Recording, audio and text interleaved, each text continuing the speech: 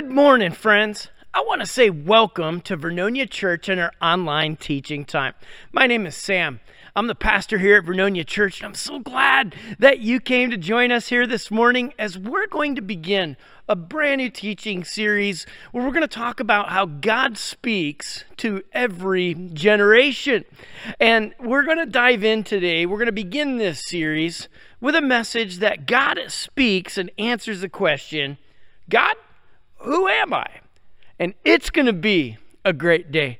I'm looking forward to diving into this teaching together with you, and I'm so glad that you joined us here. I want to encourage you to help us reach more people with messages like these and teachings like these. I want to encourage you to make sure that you're liking, subscribing, that you go to our YouTube channel and subscribe to our YouTube channel. There should be a link below.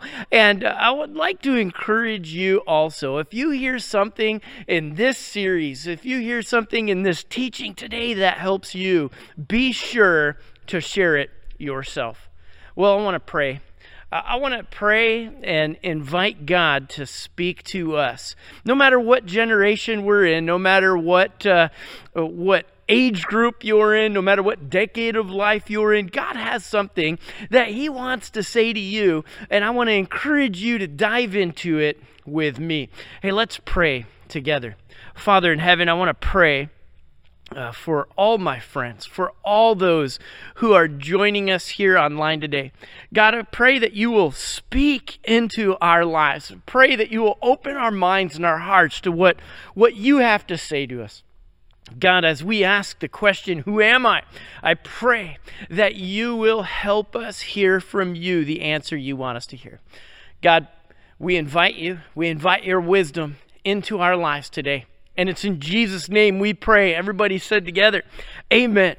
One thing you might not know about me is that when I was younger, I loved loud music. I just loved to play loud music. I loved to listen to loud music. I especially like music that gets real thumpy and bassy. When I was younger, and even today, I like all kinds of music. I never really was a person who got stuck in one kind of music. I have my favorites, but I can listen to anything. Whether it's rap or old-time rock or metal or whatever it is, I can enjoy it. I'm sort of just one of those people. I like classical music and I like gospel quartet. I like southern black gospel worship music. I mean, I could like just about anything I can get into if it's the right time or the right moment. But when I was younger, I just liked music and I liked it loud. I used to do a lot of drawing and painting in my room when I grew up, and so I would turn the music real loud and draw or paint. My mom and dad would tell me to turn it down. Did you ever have that?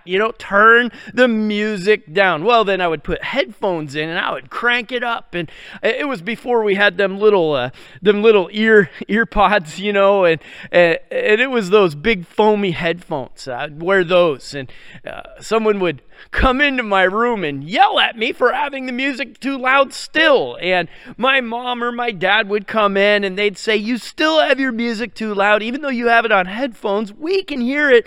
It's way too loud. And I'd say, well, you can't hear it. They'd say, yeah, but you are going to ruin your ears if you listen to music that loud. You're going to do damage. It's going to be permanent. And when you're later on, when you're older, you're going to wish you didn't listen to such loud music. Well, they would leave. I'd turn it down. And then as soon as they were gone, it's back up. And I continued to listen to loud music. And guess what? I'm older today.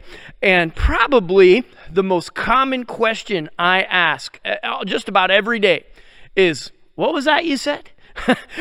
And probably the most common statement I'll make when someone says something to me is, I didn't quite catch that. Would you mind repeating it?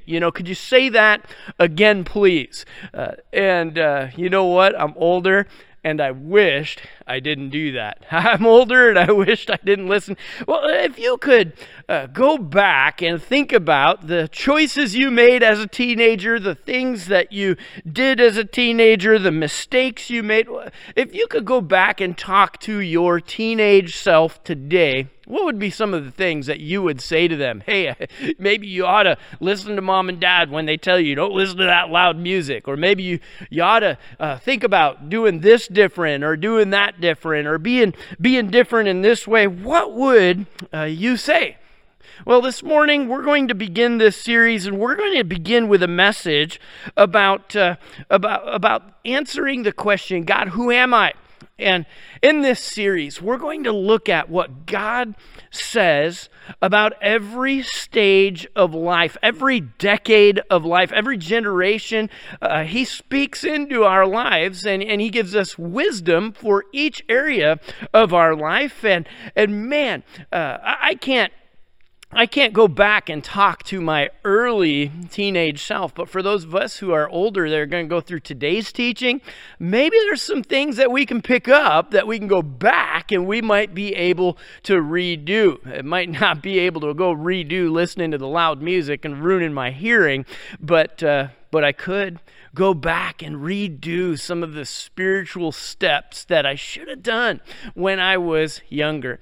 And if you're a teenager and you're joining us here, maybe you would have questions for your future self. Can you imagine if you were able to have a conversation with your 60-year-old self? What kind of questions would you ask them? What kind of advice would you ask for? What kind of things, concerns and worries and cares would you want to talk about with your own 60-year-old self? If you are a typical teenager, you probably would have some pretty common concerns. You might want to ask your later self, about your body image and how much effort and time and stress and worry that you spent on how you looked, and you might ask them, should I have cared that much about that? You might ask them about your friends. Are the friends that you made today, are the friends that you have today the same ones that'll be your friends later? Were they good friends? Would they be the right kind of friends? Were you too busy worrying about fitting in to have certain friends, or should you have focused on other people as you were growing up?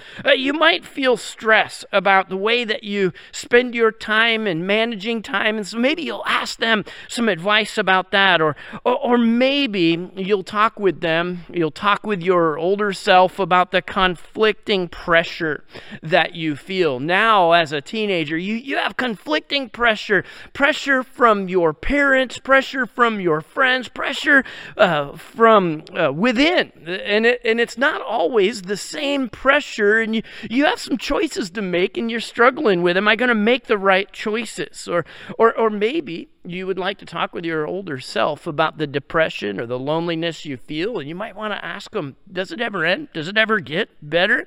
Or possibly you might want to talk about your social media struggles and the anxiety and the struggle that you have with your social media presence. Or maybe you'll ask them about the pressure you're feeling when it comes to things like drinking or using drugs, or maybe you'll ask them about the pressure and the bullies that you had to deal with. I mean, what would you ask your future self?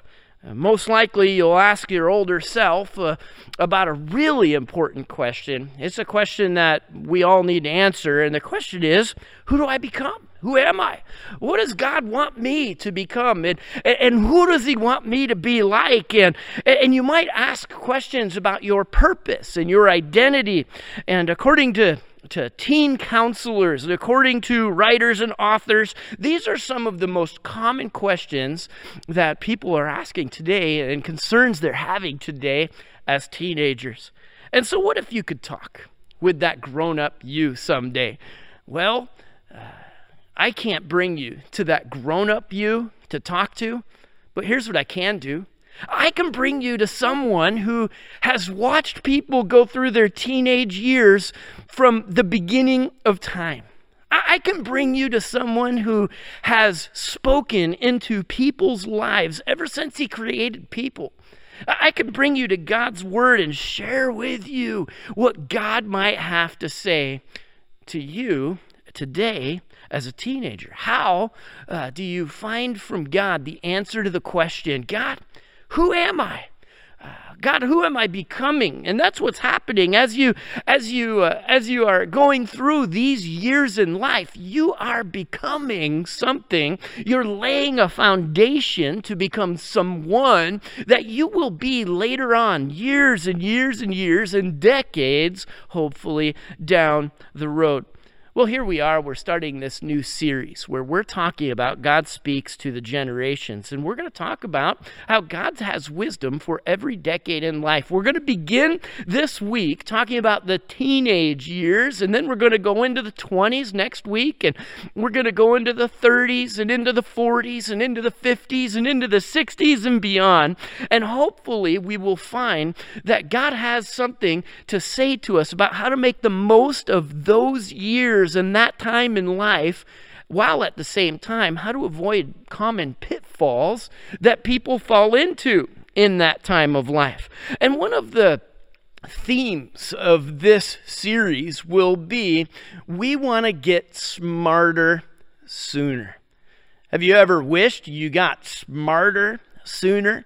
I mean, a lot of people will tell you that wisdom is gained by making a lot of mistakes. And while that might be true, we do gain wisdom. Well, hopefully we gain wisdom as we make mistakes. Some people, they just keep making the same mistake and never learn from it. But if we learn from our mistakes, we do gain wisdom. What if we could learn from God and avoid the mistakes? What if we could learn from God and do what He says is best and avoid the pitfalls He tries to warn us from and take a hold of the life that He has to give us?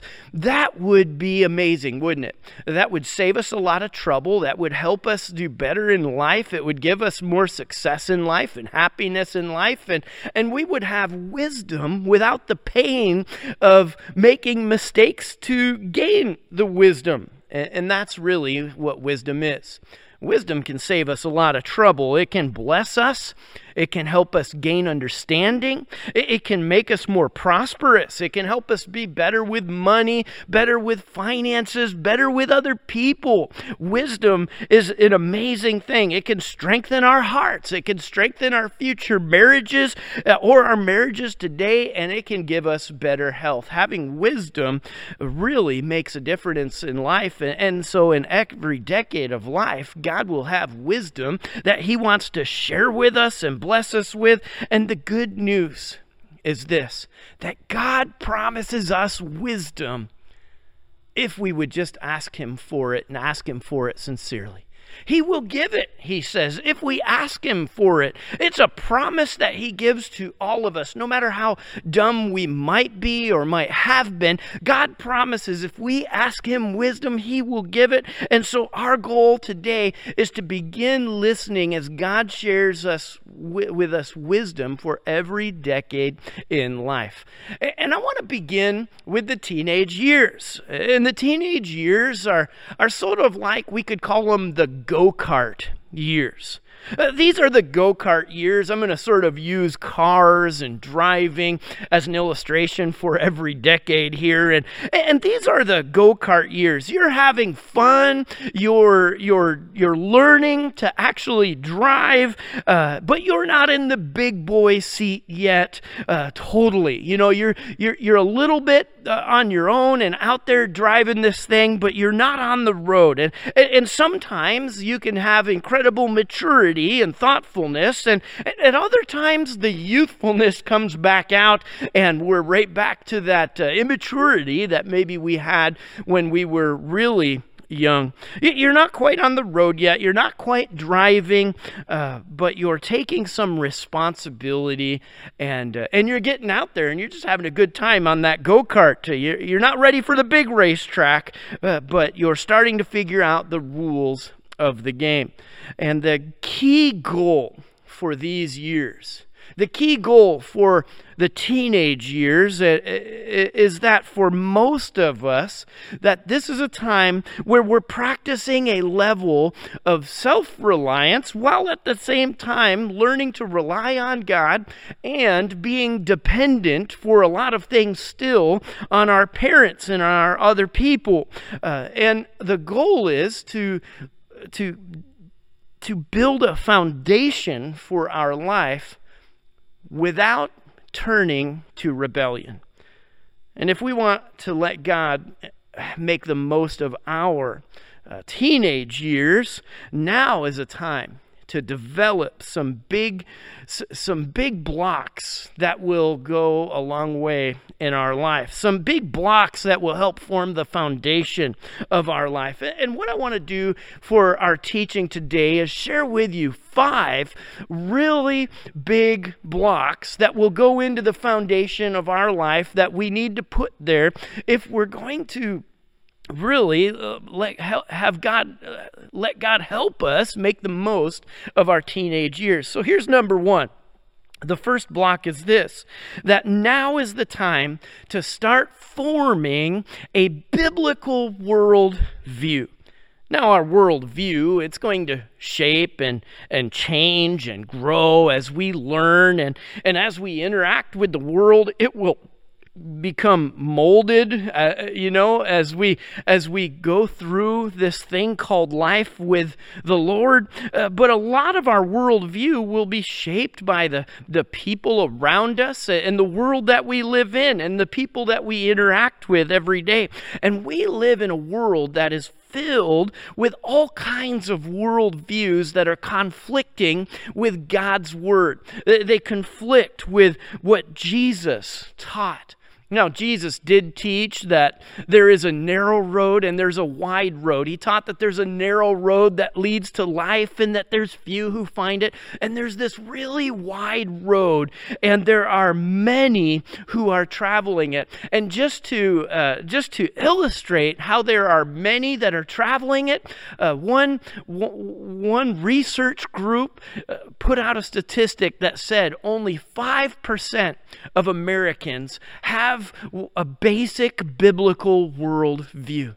And what that means is that there are only 5% of people in this world that have a biblical worldview, and that 95% are going a completely different way, have a completely different set of morals and values and cares and concerns, and that 95% are traveling a really wide road. But Jesus is saying to us, I want you to take the way of wisdom and take my road, the narrow road. And a worldview will answer a lot of things. You see, if we have a biblical worldview, it will change the answer to questions like, God, who am I? It changes. When you put God's word into the answer to that question, you realize that as a person, I'm a creation of God, that I am loved by God, I am cared for by God. And if I give my life to Christ, then I become a child of God, a son of God, a prince in a kingdom of God. Who am I really changes when I have a biblical worldview. And questions like, God, where did I come from? That question is answered differently if you have a biblical worldview that believes that in 7 days God created all the earth, and on that special day He created mankind, and He created them man and woman, male and female, and He breathed the breath of life in them, and He created them. And not only that, but it says that every person who's created, that He knit them together in their mother's womb. And even before you lived a day, He was dreaming up how your life was going to go and what was going to happen in your life. And it changes the answer to that question. And questions like, God, what's the purpose for my life? And the answer changes if I have a biblical worldview. And as to the universe, where did the universe come from? Was it here by accident, or did God put it here intentionally? And is there a creator? And can I know this creator? Can I have a relationship with this creator? And is there really a grand scheme to the story of history and the story of humanity? And what is my place in that story? And if there is a creator, what does he expect of me? And will I have to answer to him? And what happens when I have to answer to him? And did Jesus really die on a cross for my sin to forgive me? And can he really be the only way to heaven? And did Jesus really raise from the dead? And if he rose from the dead, then what does that mean for me? And now is the time to start developing some biblical worldviews and letting God and his word teach us the truth about us as his creation. As we're asking the question, most of us in our teenage years, we're answering that question, who am I? We're looking for the answer to that question, and God gives the answer. But we need to listen to his answer. And we need to humble ourselves and listen early. I wish I got smarter sooner. And we want to get smarter sooner. So in our youth, we turn to him. As young people, we turn to him and we say, God, speak to me.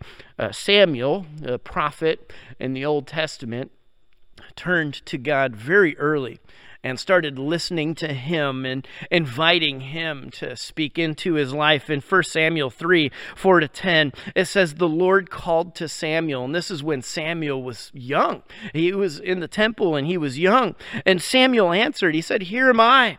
And after a series of confusion, of confusing questions and confusing moments, Samuel realizes that it's God speaking to him. And Samuel answers, here am I. You called me.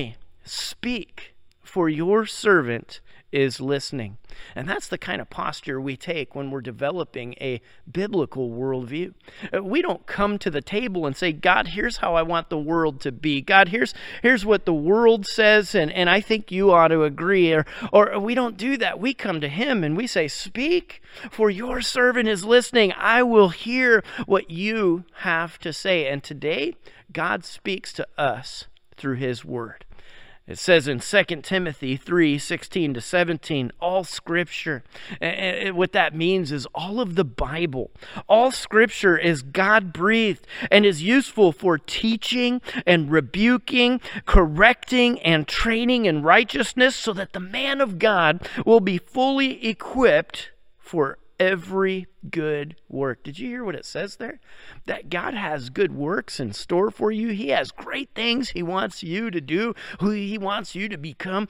But if we're going to get a hold of him, we got to come to his word, where he teaches us and trains us and corrects us. Now, with every generation, there are pitfalls. There are common pitfalls, common places we fail or falter or trip up. And one of the common pitfalls when it comes to our worldview is, this has been a pitfall for a long time, especially for young people, is as we develop this worldview, we adopt the lies of the culture and society and philosophies of the world around us. Remember, 5% have a Christian worldview. 95% have a non-Christian and unbiblical worldview. And so what's going to happen is that those people with unbiblical worldviews are going to train us and teach us and challenge us and try to get us to adopt their worldview. That's why a lot of Christian people end up adopting worldviews of the world around us, because there's just so much pressure to buy into the lies of the world. And so I want to challenge you and encourage you, don't fall into that pitfall. Fall in, rather, with the Word of God. Because even though 95% may disagree, God trumps them all. God and His will and His approval and God's word is more important than those 95%. In Proverbs 16:25, it says this, that there's a way that seems right to a man, but in the end, it leads to death. And that's a sad story, because you can be totally sincere. You can be in the 95% and feel like you're so right, and yet you're so wrong. The Apostle Paul would work hard.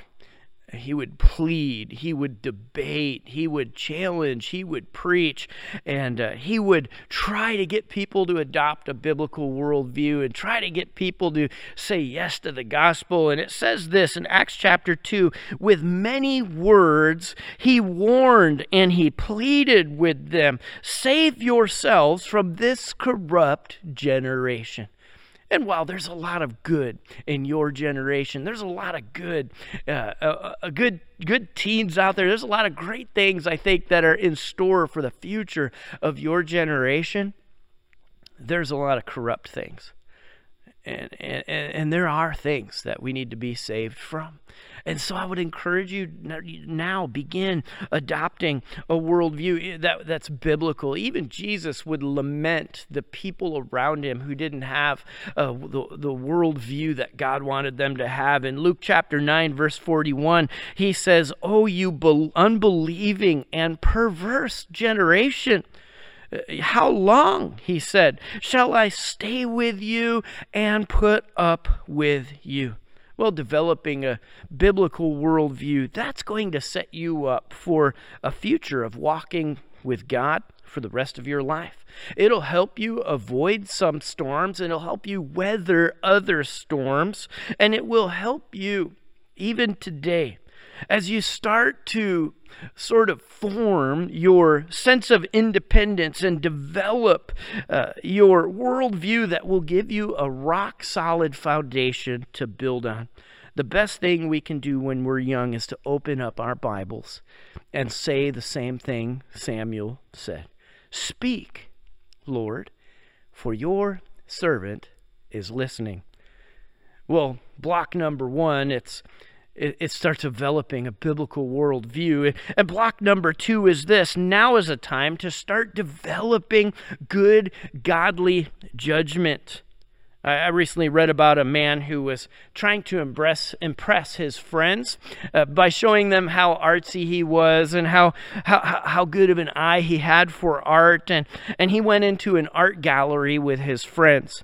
He forgot his glasses, but he didn't want to be embarrassed, and so he went ahead and figured, since they were looking at a lot of abstract things, and even though he couldn't see very well without his glasses, that he would go ahead and make comments and here and there, and he would just sort of like go along with the flow. Well, as it happened, he came up to this one frame and he began to criticize, and he thought he would just say something, to sound smart. And he said, "Why would anyone want to paint something so hideous and ugly as this? I mean, it is a true rendering of the object, but why waste time on painting such a disgusting subject?" Well, everyone was laughing by the time he was finishing with his rant, and his wife leaned in and whispered into his ear, "John, that's a mirror."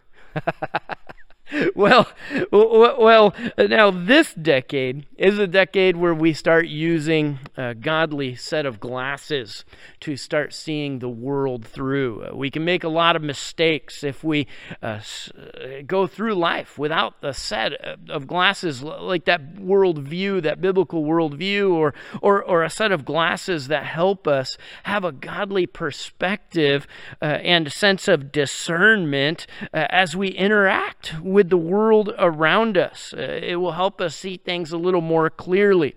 And now is the time to start using those glasses to flex your muscles of independence and use your freedom that you're starting to experience a little bit more and taking on a little bit more responsibility. It's time to start practicing discernment. And discernment is when we start making good judgments and choices. As we develop a biblical worldview, it'll help us make those decisions and choices, and we'll start to filter out choices we want to make or choices we don't want to make based on having a heart for God. Solomon, the wisest man who ever lived, wrote a book called Ecclesiastes. Now, there's some that think that Ecclesiastes was Solomon at the end of his life, sort of talking about some things that he regrets, some ways that he lived, some things that he has done, the lifestyles that he pursued that he regretted, and he kind of goes down this path, talks about what's wrong with that path, and then he comes back and he goes down another path, and he sort of pursues all kinds of paths in life. If you've never read Ecclesiastes, I recommend doing it.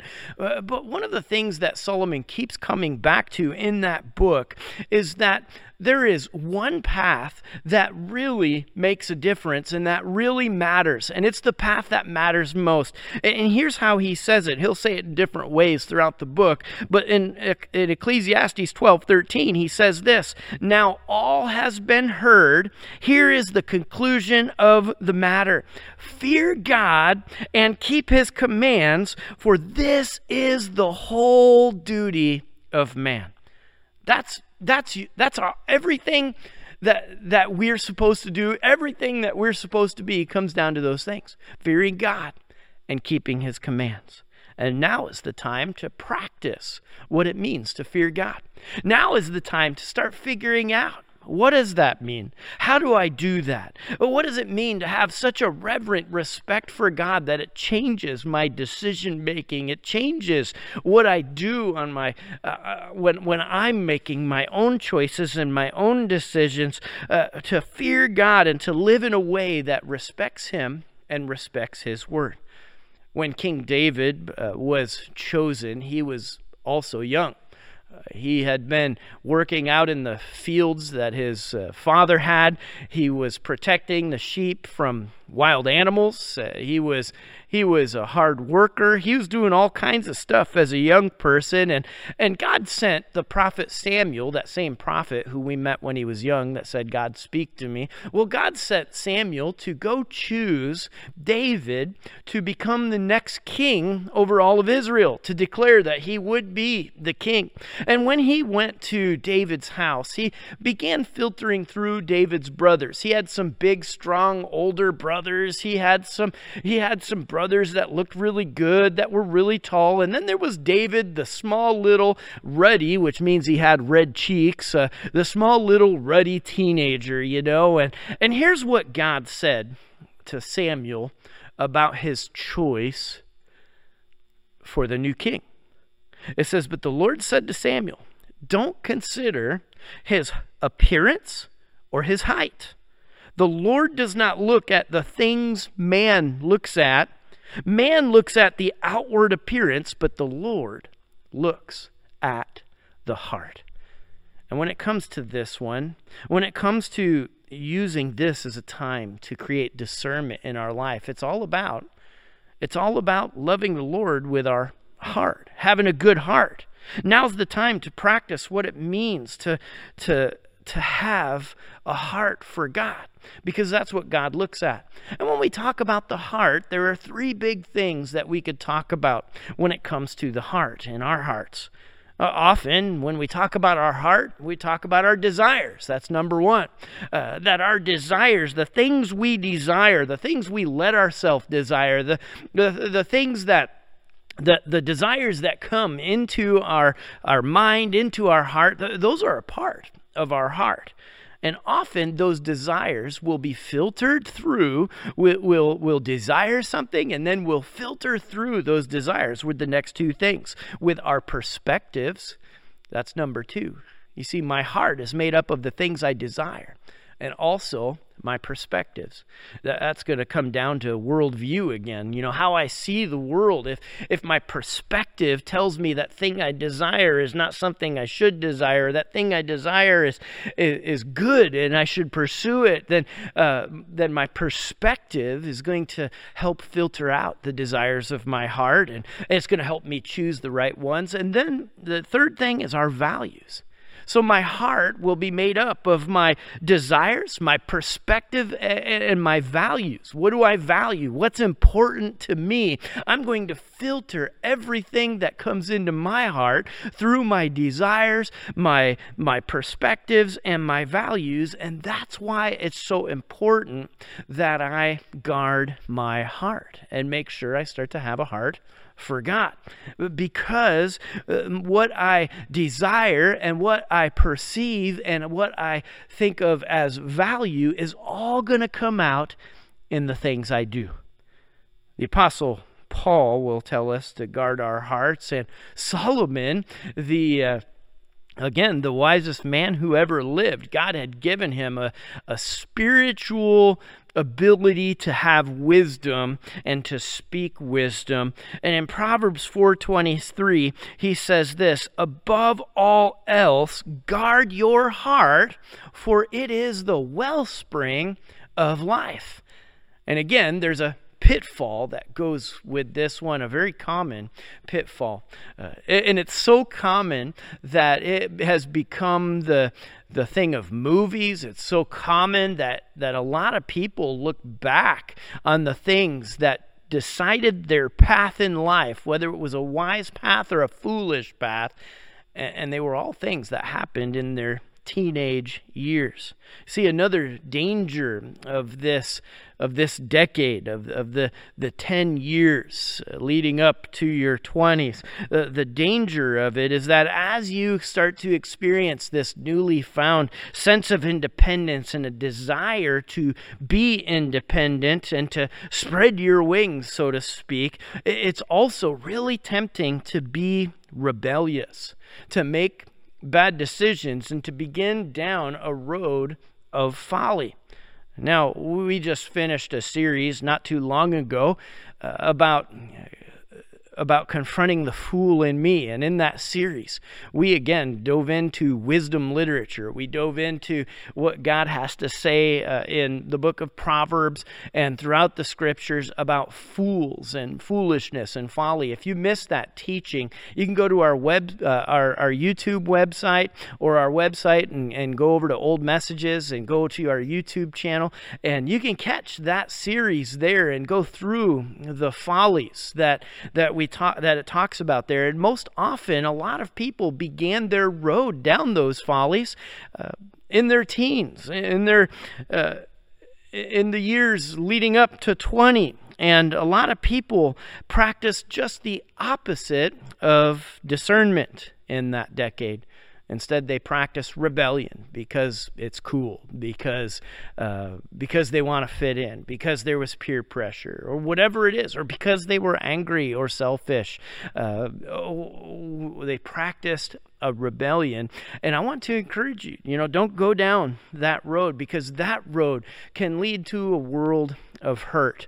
I can't tell you how many people I've talked with who they are still in their 50s and 60s dealing with pain that they brought on themselves because of foolishness in their teens.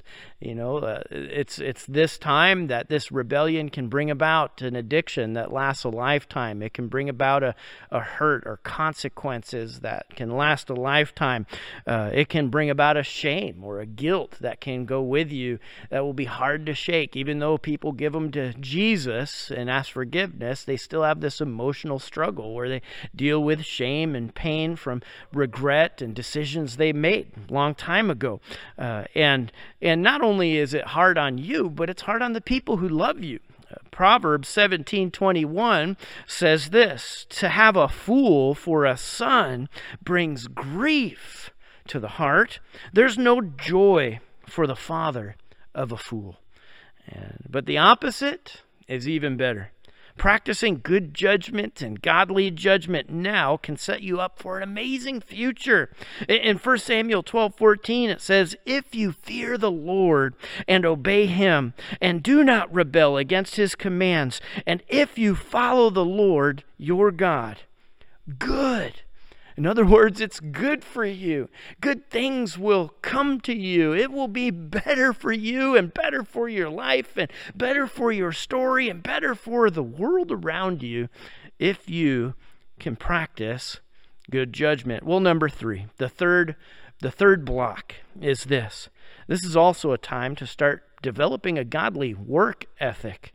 For most of you in your teen years, school is your job. And putting effort into school and learning, and maybe you go to college and you put effort into that and you work at it and you start to develop good godly practices of hard work and smart work. Once you get a job, you start to work hard. Once you get a job, you start to work smart, and you show commitment, and you show attentiveness, and you show that you can be a trustworthy, a committed hard worker. In Colossians 3:23, it says, "Whatever you do, work at it with all of your heart, as if working for the Lord and not for men."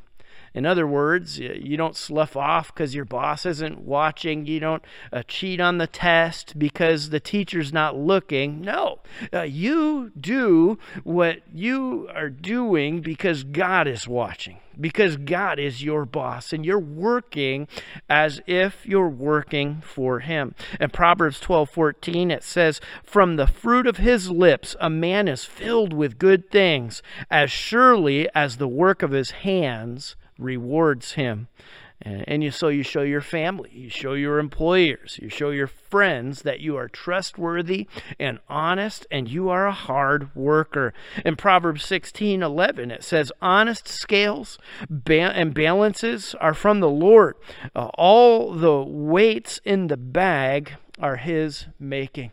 In other words, just being an honest, hard worker is going to be something that God wants you to be. And one of the pitfalls of this decade, of this age of life, one of the pitfalls can be a pull towards laziness, a pull towards entitlement, a pull towards temptations to think that other people owe you, your parents owe you, your friends owe you, the world owes you, the government owes you.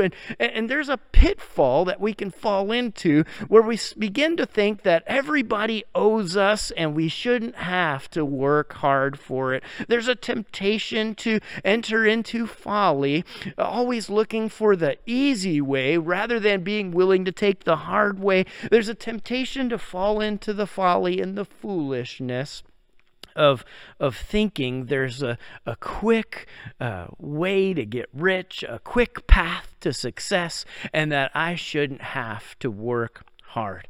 Well, in Proverbs 12:24, it says this, "Diligent hands will rule, but laziness will end in slave labor."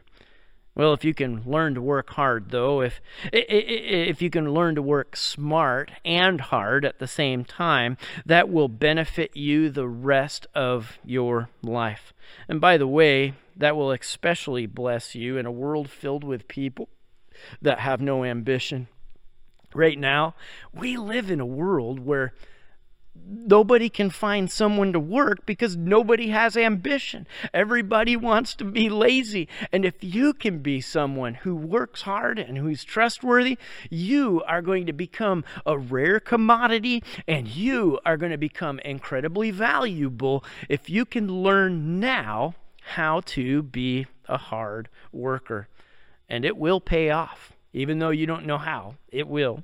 It says this in Proverbs 22:29. "Do you see a man skilled at his work? He will serve before kings. He will not serve before obscure men." Wow.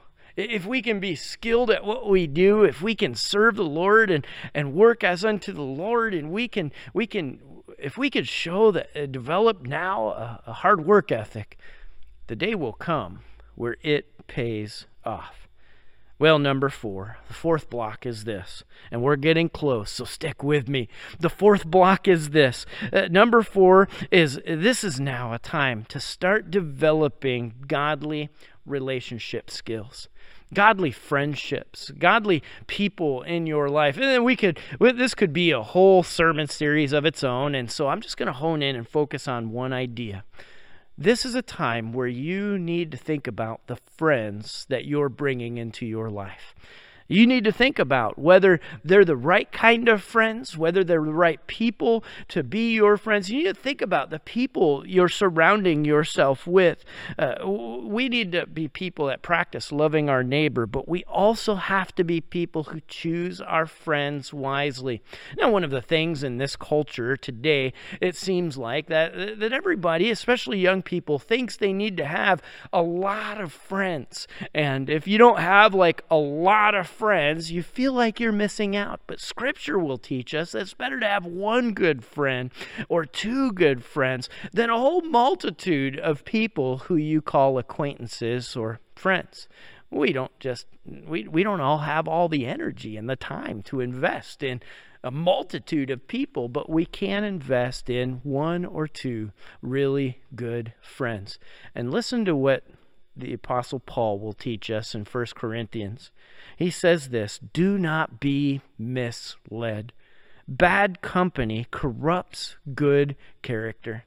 You might be someone that's trying to develop a biblical worldview. You might be someone who's trying to have a godly perspective and use discernment and make good judgment. You might be trying to be someone that has a good work ethic, and you're trying to put all the stuff that God has been teaching you in your life to work. But if you're surrounding yourself with friends, close friends, who have corrupt character, who have a different worldview than you, don't be misled. That's what Paul says. And why would he tell us don't be misled? Well, he's telling us that because we can be so easily misled. And we might think, well, it's not going to happen to me. They're not going to affect me. I'm not going to let their ideas become my ideas. And you know what happens? Slowly but surely, don't be misled. Bad company corrupts good character, and character, it's the foundation of who I am. And Paul wants us to guard our character, to guard our heart. But listen to this. It says in Proverbs 12:26, Solomon would write, "A righteous man is cautious in friendship, but the way of the wicked leads them astray." And so a godly man, a man who's trying to live for God and build a foundation of a godly life, will be cautious in who he's friends with. In Proverbs 27:17, it describes the kind of person you want to have in your life. And the kind of person he describes there is someone who's going to challenge you, who's going to mold you, who's going to encourage you, who's going to lift you up, and who is going to sharpen you. What he says is, as iron sharpens iron, so one man sharpens another. And that's a verse that's talking about 2 people who are friends, who are walking through life together, looking to serve the Lord and live a godly life. That's the kind of person you want to find, and those are the kind of relationships you want to build. And so that's number 4. And number 5, the 5th building block, and the last one we're going to talk about here is this, that now is the time to start building a foundation for your spiritual life. Now's the time to build a spiritual foundation. Now is the time to connect with God yourself and to have it be your own personal decision. You know, you might have grown up in the church and it was someone else's decision. And your parents, maybe they wanted you to learn the Bible. They wanted you to learn Bible stories. They wanted you to go to church and worship and listen to sermons. And as you are now in this teenage life where you have a little more freedom, where you're starting to sort of spread your wings and decide who you're going to be, now is the time to make the decision personal. Now is the time to say, I'm going to have a personal relationship with the Lord. I'm going to start practicing worshiping God on my own. I'm going to go. I'm going to sing because it's my choice. I'm going to go and I'm going to pray because it's my choice. I'm going to look at God's word and I'm going to start making a personal choice to not only read it or listen to it, but to do it. And I'm going to start practicing spiritual things. I'm going to go to church and it's going to be my choice to go. Well, maybe you didn't grow up in the church and you didn't have that upbringing where your parents tried to help you along, which, by the way, if you did and your parents did, then you've been blessed because you had parents that cared. You had parents that knew that it's important to train up a child in the way that they should go. But maybe you're like me and like I was. I grew up in a house and the church wasn't a part of our life. Christianity wasn't a part of my home. And Jesus wasn't a name that we talked about or used except to swear at each other. And you know what? There came a time where I had to decide I was going to be a Christian and it was going to be my choice. I was going to follow Jesus and that was going to be my choice, even though I didn't have support for that choice, even though I wasn't being encouraged in that choice. I decided that it was going to be something I would do. And maybe you're at a place where that's what you need to do too. You need to make this decision and make it yours. Now is the time to own a relationship with God. You know, in the Bible story, the Christmas story, we meet Mary. And the angels had come to her. God came to her, told her that she was going to be the mother of Jesus, the Savior, the expected Messiah. And man, I can't imagine how overwhelming that would be for someone, especially someone so young. What we often don't think about is that Mary was a teenager. And I love the way Mary responded. And this ought to be maybe the way that we all respond to God. After he told her everything that he had planned for her and all the things that he wanted to call her to do, she said this, "I am the Lord's servant. May it be to me as you have said." And maybe that's what we need to say. Maybe that's where we need to be, where we say to God, God, I am your servant. May it be to me as you have said in your word. I will accept a relationship with you. I will accept your grace. I will accept that you have called me to walk differently than the rest of the world. Even Jesus would find himself as a young boy serving God and doing it sometimes alone. We see him as he went to the temple when he was young. A story in Luke chapter 2 tells us about a time when Jesus was 12. He went to the temple. His parents went looking for him, couldn't find him, and they were frustrated. And when they finally did find him, he was at the temple, and they were kind of telling him, you know, hey, what are you doing? You know, what's going on? Why are you doing this? And he says to them, didn't you know I had to be in my Father's house?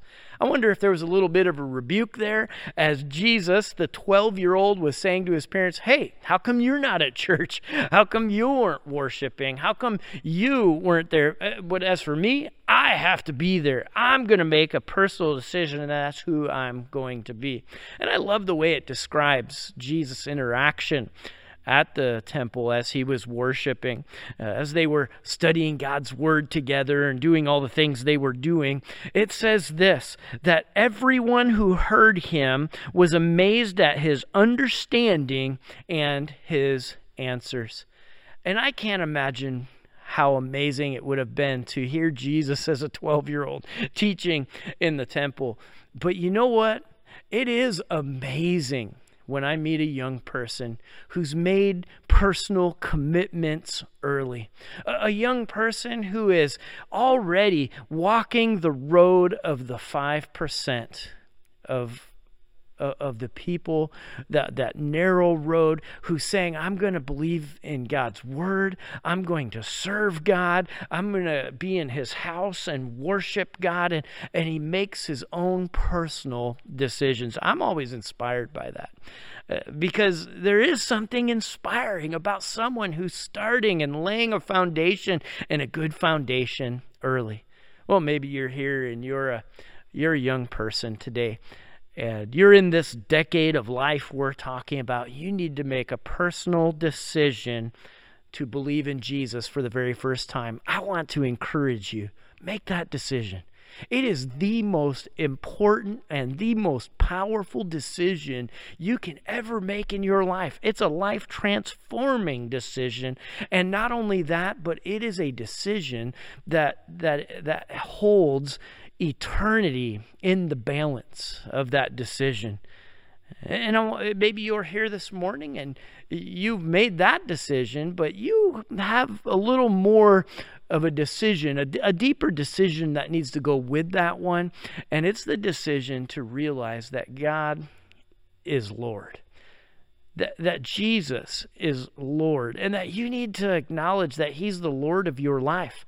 That's where you're really making it personal, where you say, Jesus, you are my Lord, and I will do what you say, and I will worship you, and I will pray, and I will read my Bible on my own without anybody coaxing me, and I will sing and praise you because it's what I want to do, and it's who I want to be.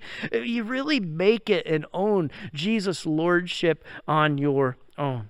Or maybe you're here and you've made him Lord. You've decided you believe in him, but you've never followed that up with baptism, a baptism that you chose to be a part of, and you've never followed that up by deciding that you were going to obey him, even in baptism, going ahead and just declaring that you're pledging yourself to Jesus. That's what baptism is all about. And maybe you need to make that decision to get baptized.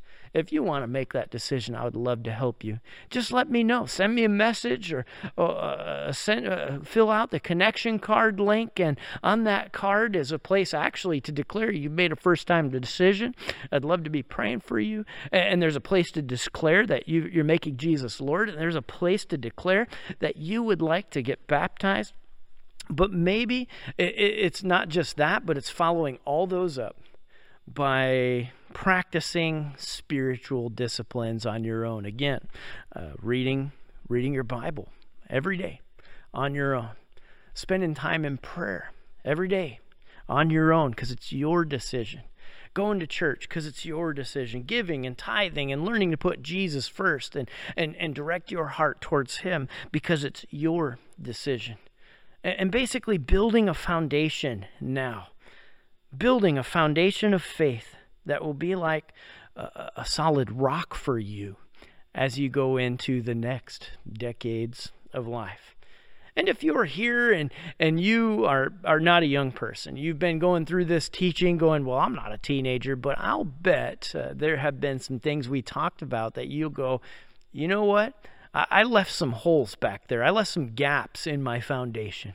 And there are some things that I need to do to fill in those holes. As we go through the 20s, 30s, 40s, 50s, and 60s, we're going to find things that maybe we missed along the way, that we could ask Jesus for forgiveness and ask him for help to fill in those gaps. And maybe your next step is just to look at what we've talked about today and say, man, I need to lay a foundation still, and go back and fill in the blanks of that foundation. Whatever it is, I want to pray for you and pray with you. Let's go to God and just ask him to help us be smarter sooner. Let's pray. Father in heaven, we all have regrets. We all have things that maybe we missed out on in our teenage years, that areas that we didn't lay a good foundation, choices of rebellion that we made. And there are some who are here that they're in their teenage years. They're young people themselves. And God, they're coming and they're saying, you know what? I want to make a first-time decision to believe. Jesus, will you forgive us and Give us your grace and shower your grace, especially on those who are making first-time decisions right now. And God, there are some who are saying, we want to make you Lord. We want to acknowledge that you are the Lord and we're not. And so, God, I pray that you will help us to yield to your lordship more and to listen to you. And God, I pray that you will help us to build this foundation, a foundation of biblical worldviews based on your word, not the world around us, a foundation of making good, godly choices and avoiding the pitfalls of rebellion and buying into lies. God, I pray that you will help every young person joining us today to find the truth in you and to lay a foundation for their future. I pray you'll help us all to be smarter sooner because of your word. It's in Jesus' name we pray. Everybody said together, amen. Well, I want to say thank you for joining us as we began this teaching series. Next week, we're going to talk about the 20s, and we're going to go through it in a similar way. And I'm looking forward to just every week hitting the next decade of life and talking about God speaking into that decade of life. And I look forward to seeing what he has to say and to sharing what he has to say. Well, I want to move into a time now where I just say thank you to those of you who have been supporting Vernonia Church, especially our online outreach and teaching. I want to say thank you to you for being a part of what we're doing. I've been praying for you, and I'm thankful that you're a part of our online community. And I want to say thank you because you who are giving and supporting this work have been making a difference in people's lives. You've been helping people stay connected and feel connected. You've been helping people feel prayed for and connected with the teaching of God's Word. And especially, you've been helping people hear as God speaks. Every year, I have a theme that I sort of build all of my sermons and my whole year on. And I don't know, often, most of the time, people don't even know I do it. But this year has been all about God speaking. God speaking in one way or another to place in life, God speaking to the fool in us, God speaking through his word in different ways. And so this year has been all about God speaks. And you know what? You've been supporting and you've been giving to Vernonia Church in this online teaching, and you have been helping people hear as God speaks. And I want to pray for Vernonia Church that God will continue to speak through what we're doing and the ministry that we're doing, that he would speak to people and bring about new life and bring about good things to this community. I want to pray that God will continue to work through and in Vernonia Church. But I want to say thank you to those of you who are giving and who've been a part of that. If you'd like to be a part of that, you can always go online to www.vernonia.church, and there's a give tab where you can set up any kind of giving you would like. But either way, I just want to pray that God will bless this ministry. So let's pray together. Father in heaven, I want to come before you, and I want to ask you to bless Vernonia Church. I want to ask you, God, to work through this place and work through this ministry. Help people come to know Jesus because of what we're doing. God, I pray that you will make a difference through these teachings, that we will hear your word and we will be drawn to your wisdom. And God, I pray that through these teachings, you will help people make decisions to find a better foundation for their life. And it's in Jesus' name we pray. Everybody said together, amen. Well, I'd like to finish up by declaring it's been a great day, and it really has. So on the count of 3, you're welcome to say it with me. On the count of 3, it's been a great day. 1, 2, 3, it's been a great day. I hope you have a great day, and I look forward to being with you next Sunday.